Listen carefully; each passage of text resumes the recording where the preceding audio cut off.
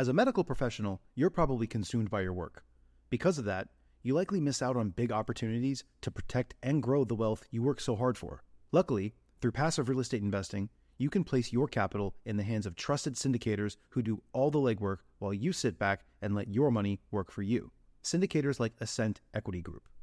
Ascent Equity Group is led by 3 medical professionals turned full-time real estate investors who have secured $250 million in assets in just 3 years. And their latest opportunity, Sunrise in Chandler, is open now. Sunrise in Chandler is an exciting 177-unit value-add multifamily opportunity in the affluent city of Chandler, Arizona. This Class B asset in a Class A location was secured at a significant discount and is already cash flowing out of the gate, with 89% of the units still in need of renovation. Sunrise in Chandler is close to meeting its capital raising goal and will be closing soon. So if you'd like to learn more, visit ascentequitygroup.com/best deal to schedule a call. That's ASCENT equitygroup.com/best deal. This opportunity is open to accredited investors only. My best advice is to get your mindset right and believe in your purpose. Best ever listeners, you ready to take your online advertising into the big leagues? Are you ready to get more leads? Well, how about we do all of this for free? Yeah, sure, free. Well, it starts out with a free strategy session with Dan Barrett. You recognize his name, episode 565, titled Google AdWords and Cutting Edge Strategies. He's the only certified Google partner agency that works exclusively with real estate investors. That's why I'm talking about him. And he's managed over $1 million of client spend and scored an 80th percentile or higher for best practice. Basically, he knows his stuff. And he is offering a free strategy session for 1 hour to do a deep dive with you and learn about your market and collaboratively come up with an online advertising strategy based on your target audience. And he's offering to do this for the best ever listeners. Go to adwordsnerds.com/Joe. Now, I mentioned free. Well, the strategy session is free. And then you can either take the online advertising strategy that he comes up with on the call and go implement it yourself. There you go. It's free. Or you can have him and his agency do it for you. It's a turnkey solution. And by the way, that likely winds up being free too, assuming that you're closing on the leads that he's generating for you as a result of all the efforts. Go to adwordsnerds.com/Joe. He's got some amazing stuff. Ask him about the pre-targeting for direct mail lists that he does. It's something unique to their company, and it's pretty exciting stuff. He's noticing some tremendous results as a result of doing pre-targeting. So ask him about that. AdWordsNerds.com/Joe. Best ever listeners, welcome to the best real estate investing advice ever show. I'm Joe Fairless. This is the world's longest running daily real estate investing podcast. We only talk about the best advice ever. We don't get into any fluff. With us today, Dan Randazzo. How you doing, Dan? I'm doing well, Joe. How are you? I'm doing well, and nice to have you on the show. Danny is the owner of Randazzo Capital. His first purchase was $1 million commercial building. He took every available liquid dollar to buy his first primary residence in the San Francisco Bay Area. He's now based in Charleston, South Carolina. His portfolio holdings are focused on commercial and multifamily properties. With that being said, Danny, you want to give the best ever listeners a little bit more about your background and your current focus? My background is in financial consulting. So when I graduated from college, I was working for a small local company and started within the corporate world, working a financial consulting job, traveling around the country, landing a project overseas in Abu Dhabi, United Arab Emirates, where I worked overseas for about a year and then came back to San Francisco. When I moved back home, I was kind of ripe with cash from my job living overseas and not having living expenses to pay for. So I took all of my savings and dumped it into my first primary residence purchase, in which I rented out 2 of the bedrooms and lived pretty much free, with the exception of about $400 in the Bay Area in cost of living. So I held on to that property for just over 2 years and came out with tax-free gains, sold it, and that really created my equity nest egg, as I like to call it, to then relocate across the country, start investing in commercial property. So you mentioned my first property was $1 million purchase that I did on my own. So I put in about $200,000 that I had in savings to purchase the 6-unit commercial office building, which has currently 5 of the 6 units are occupied, and I'm in the process of getting a long-term 3 to 5 year lease in place with a national mortgage lender to fill up my 6th unit. And once I have that 6th unit filled, I'll then look to refinance the property and get my initial investment back out, but also build up some equity in that property. So that deal should be a pretty good one for me. My current focus nowadays is still on the commercial acquisition side as well as multifamily properties. I'm really looking to get into some of these larger deals as I feel that there's more ability to control and scale your business, having fewer properties to oversee and manage. So that's kind of been my strategy to really go for the larger properties that generate more cash flow in order to build the lifestyle that my fiance and I want to have. You took every available liquid dollar and you put it into your primary residence in San Francisco, and you're basically house hacking where you had some people renting out the rooms. And repeat what you mentioned earlier, will you please? How much did you actually pay after the rents were coming in every month? After the rents were coming in, I paid out of pocket about $400, which part of that went to cable and internet, part of that went to heating and cooling, and part of that went to an HOA fee because it was a condo. But for the Bay Area, I call that a win if you can live off $400 between all of your housing expenses and everything included. So that was a big one. How much were the rents? The rents were $900 for a basement room and $1,100 for an upstairs room. How much would the room that you were living in had rented out for if you had rented it? I probably could have rented it out for about $1,400. So you're fiscally responsible, and I know because we know each other outside of just this interview. And so I know you've had a budget ever since, high school to the penny of the in and out of money in your checking account. Is that correct? Yeah, that's correct. I really enjoy tracking and understanding where all of my money comes in from and where it goes out to, so I can see over the course of time, am I spending a lot in areas where I don't really need to be spending? There was a period in my life where I was buying clothes, and I play a little bit of golf, so I would buy some golf shorts and some golf shoes. And during the summer months, during golf season, my spending was pretty crazy, and I was really getting no value out of purchasing some new golf shirts when I had several in the closet or in the dresser that would work just fine. So having the ability to track to the penny of what comes in and what goes out was really important for me. And as I look at my history of tracking my budget, if I didn't save every single nickel, dime, and quarter over that span of my life, I might not have been able to afford that down payment that ultimately got me into that single-family house, which then ultimately led me to build that equity nest egg, which then allowed me to purchase my first commercial property. I'm glad that you explained that, because that's what I want to ask you about. You put every liquid dollar into that primary residence in San Francisco, knowing that you do count your budget to the penny. It almost seems counterintuitive, although I understand it, but an outsider might think, wow, he's so focused on to the penny, but yet he's going all in on a primary residence in San Francisco. What did you think through in order to actually pull the trigger and going all in where every liquid dollar was in a primary residence in San Francisco?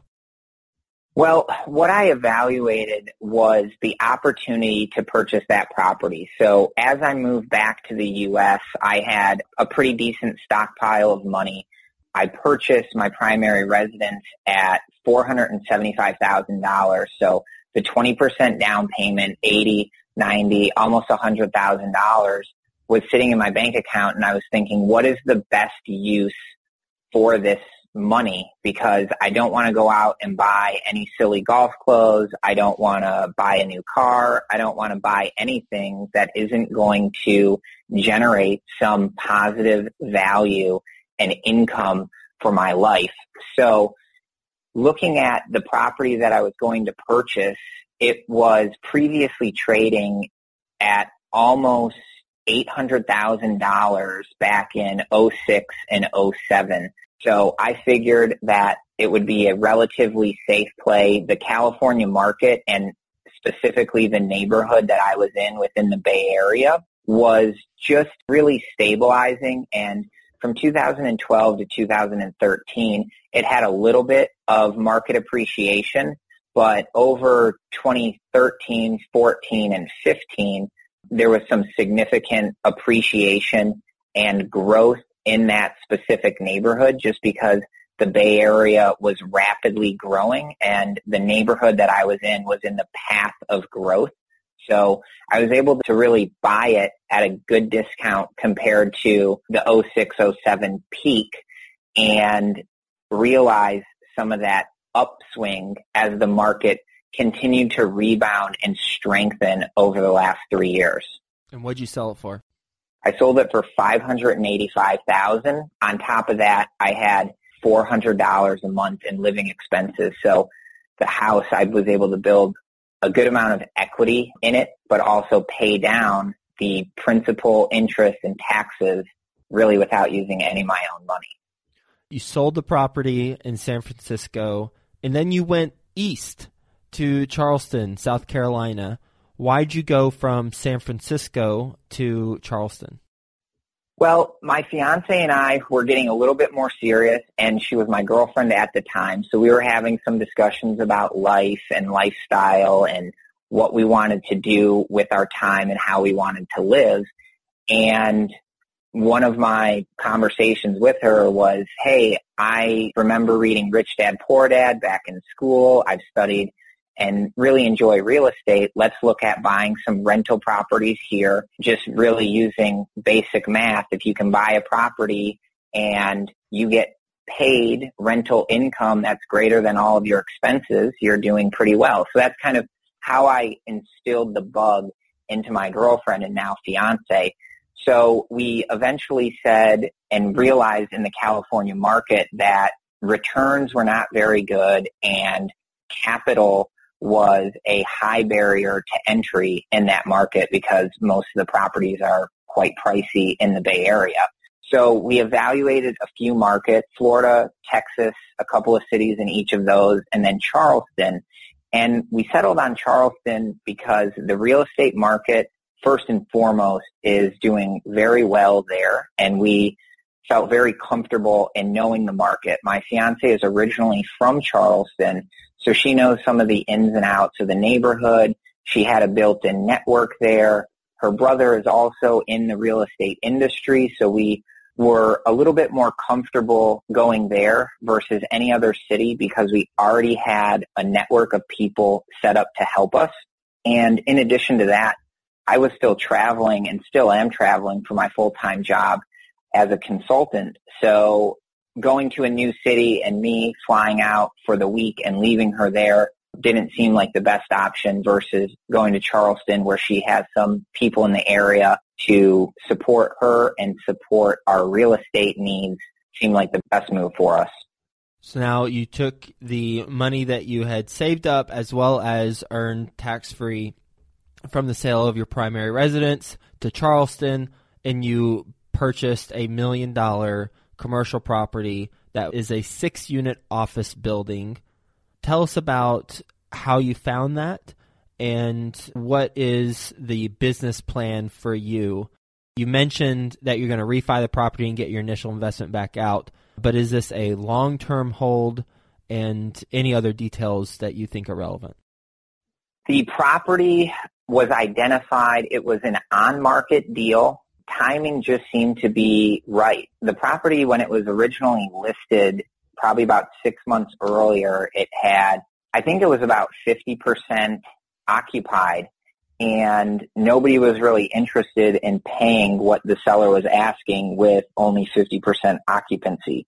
So by the time that we had moved to Charleston and really got settled in the area, I started exploring and looking at properties, anything and everything that I could get across my desk or on the computer. And it happened to come up, and I looked at it, and I thought, if this property was fully occupied, it would be a pretty good deal. So we contacted the listing agent, got the financials, and the property had actually gone up from 50% occupancy to 85% occupancy. We were basically 1 out of 6 units was vacant. So we did some negotiations with the seller. We got a great deal on the purchase price coming into the deal. And then also the seller leased back the vacant unit for 3 months. And that gave us some time to do some marketing for the vacancy, generate some interest, and we should be signing a lease for that unit in the next couple of weeks, and we'll have it fully occupied.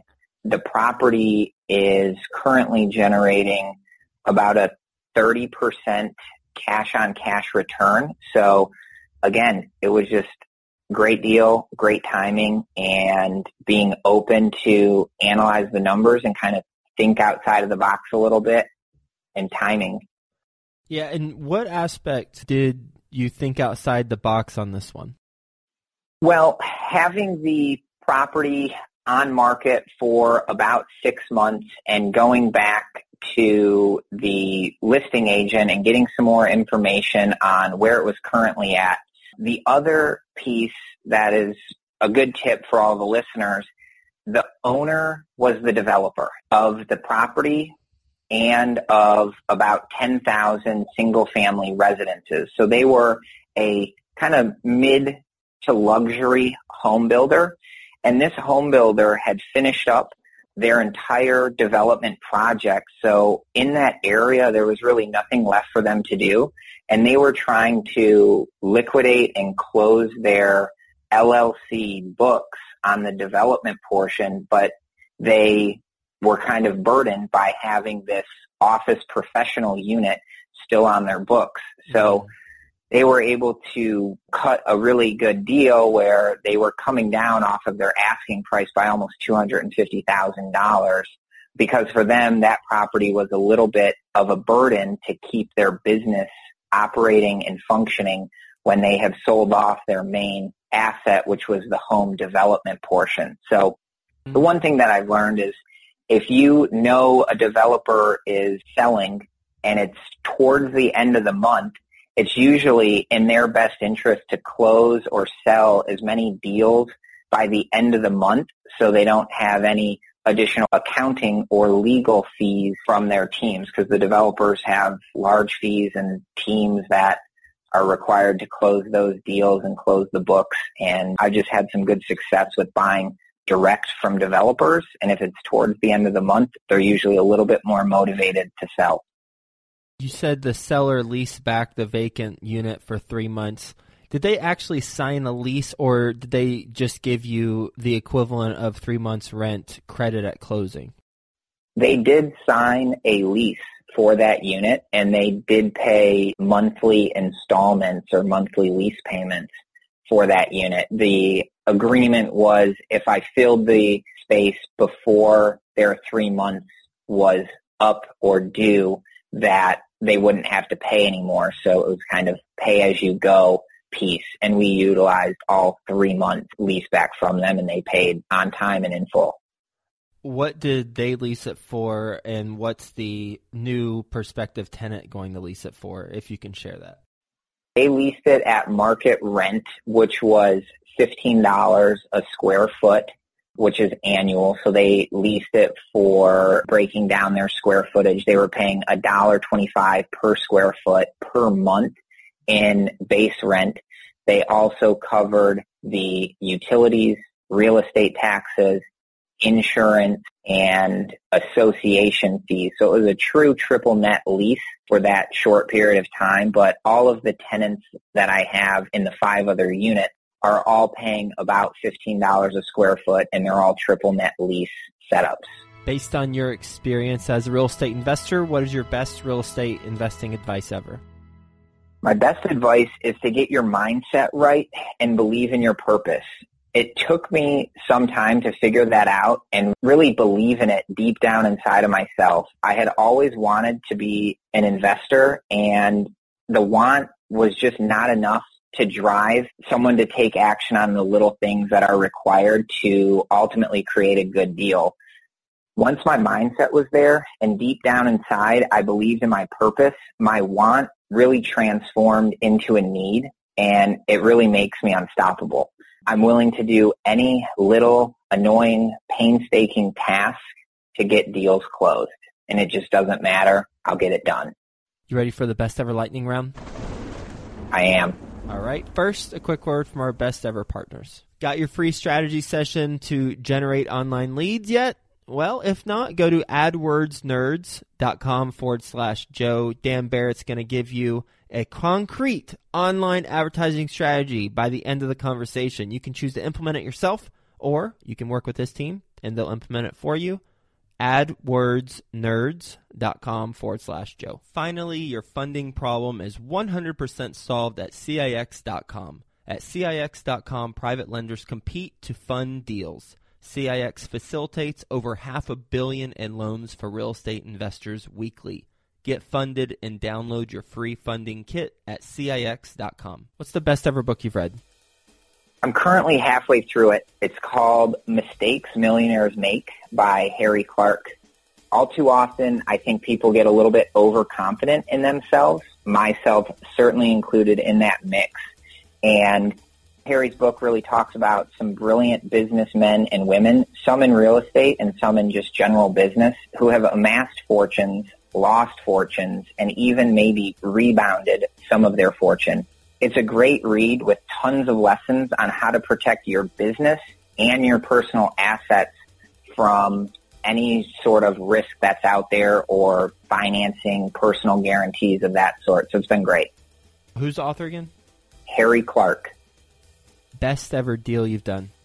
The best ever deal that I've done was that first primary residence purchase that really created the equity nest egg. I bought a 3-3 condo in the Bay Area for about $775,000, rented out 2 of the bedrooms, which covered all but about $400 in living expense for me.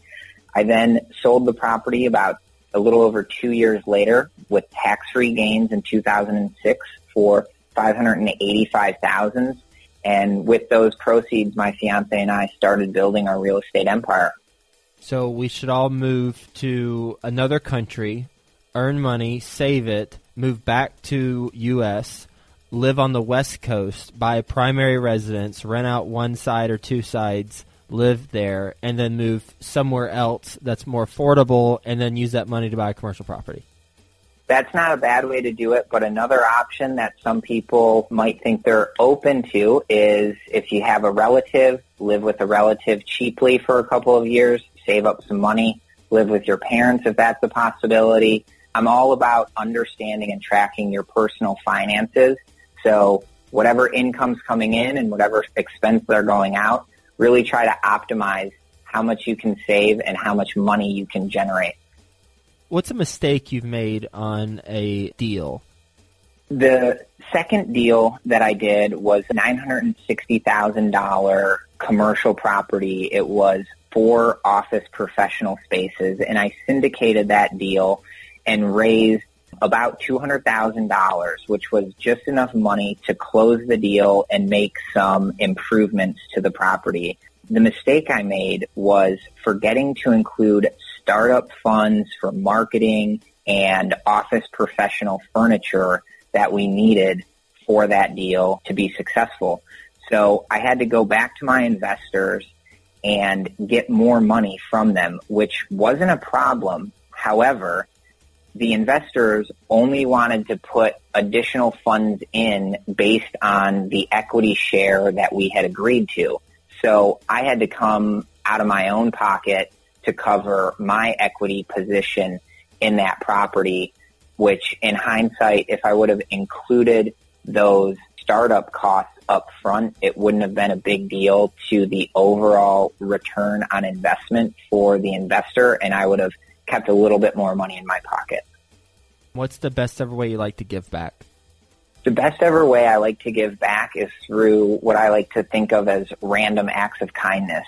So the other week I was traveling through the airport, and there was this lady who was just struggling with her child, holding her child, trying to put her stroller and all of her luggage down the plane, down the jet bridge, and get on board in a reasonable time fashion to keep everybody else happy. And nobody was helping her.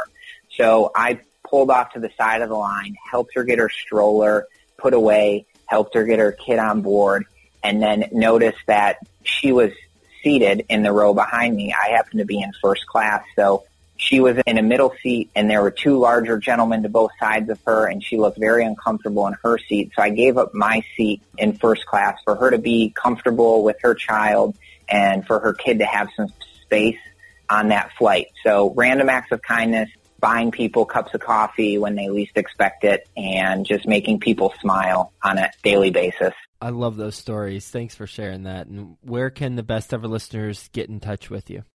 You can check out my website, randazzocapital.com. You can find me on BiggerPockets. You can find me on Facebook at Danny Randazzo. You can also find me on YouTube at Danny Randazzo. Danny, thank you for being on the show and sharing your incredible start, as well as how your approach has evolved from house hacking in San Francisco to then moving to a more affordable market and buying a commercial property, getting at right now 30% cash on cash return on your $1 million property, and it's not even fully rented, along with the lessons you've learned along the way. So thanks for being on the show. Hope you have a best ever day, and we'll talk to you soon. Thank you, Joe. Finally, your funding problem is 100% solved at CIX.com. At CIX.com, private lenders compete to fund deals. CIX facilitates over $500 million in loans for real estate investors weekly. Get funded and download your free funding kit at CIX.com.